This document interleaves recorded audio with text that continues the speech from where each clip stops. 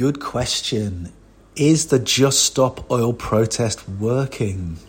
It's a pretty direct demand, isn't it? Just stop oil. I think it's kind of arresting in that sense. But this is it's not just about oil, is it? This is about halting or trying to halt new fossil fuel production generally.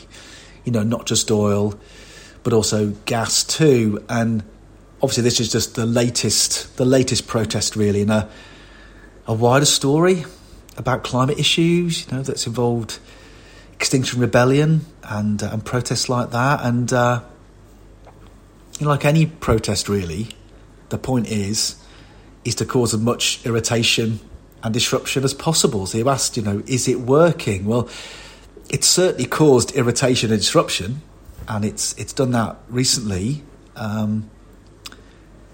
It caused huge problems on the Dartford crossing in Kent. Huge disruption when protesters climbed the QE2 bridge, forced the closure of the M25 motorway that goes around London in both directions for quite a few hours, 5-6 hours on either carriageway.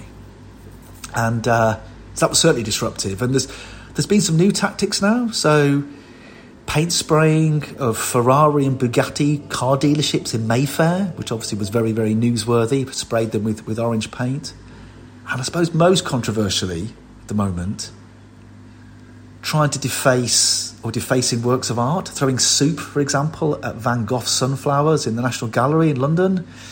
Certainly a very newsworthy event. And actually for me, the art thing is a really interesting tactic. It's certainly one that has grabbed the public attention, certainly grabbed my attention. I think personally, I find the whole art thing a bit unsettling. I mean, the Van Gogh and other works of art have been behind glass, so that particular painting wasn't damaged. But sort of wishing to destroy art feels akin to me to sort of like burning books. It makes me feel quite unsettled. I don't like the thought of it at all. But I suppose that's the whole point, isn't it? It's incredibly controversial and it gets people talking. And it's covered in the news. And not only the news, newspaper columnists and commentators. I mean, the social media commentariat are out in force now. They're going to overdrive over these sorts of things. And obviously, it forces policymakers and politicians to engage too. And I think it's a really interesting time now. COP27 is upcoming. So the timing is interesting. And, the current protest, current Just Stop Oil, is part of that ongoing and wider climate crisis narrative and protests. It all adds to that.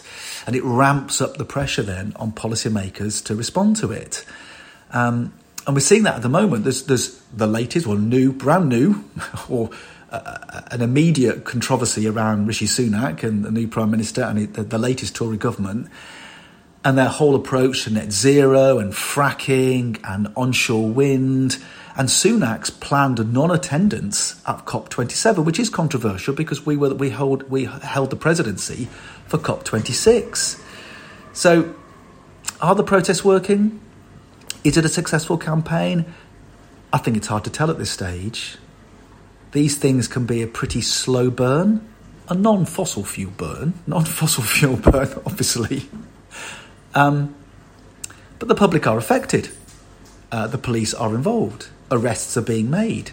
Politicians are forced to engage, and questions have been asked about this and will continue to be asked about this in the House of Commons. Will it stop UK and global fossil fuel production? Probably not.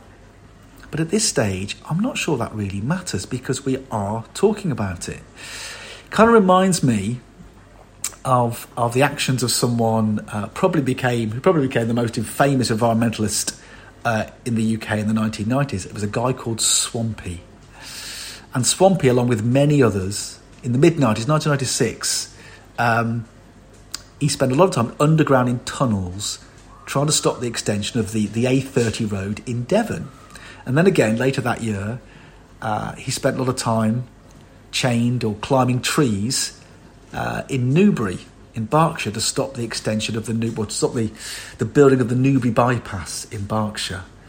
and they were trying to stop the felling of 10,000 trees. Now, the roads were eventually built, but everyone remembers Swampy, and it was part of that long story of environmentalism, and it all adds to that. So, just stop oil? Is the protest working? I think we'll have to wait and see, but it's certainly adding to the debate, and it is getting people thinking, and it is forcing politicians to engage. So, good question.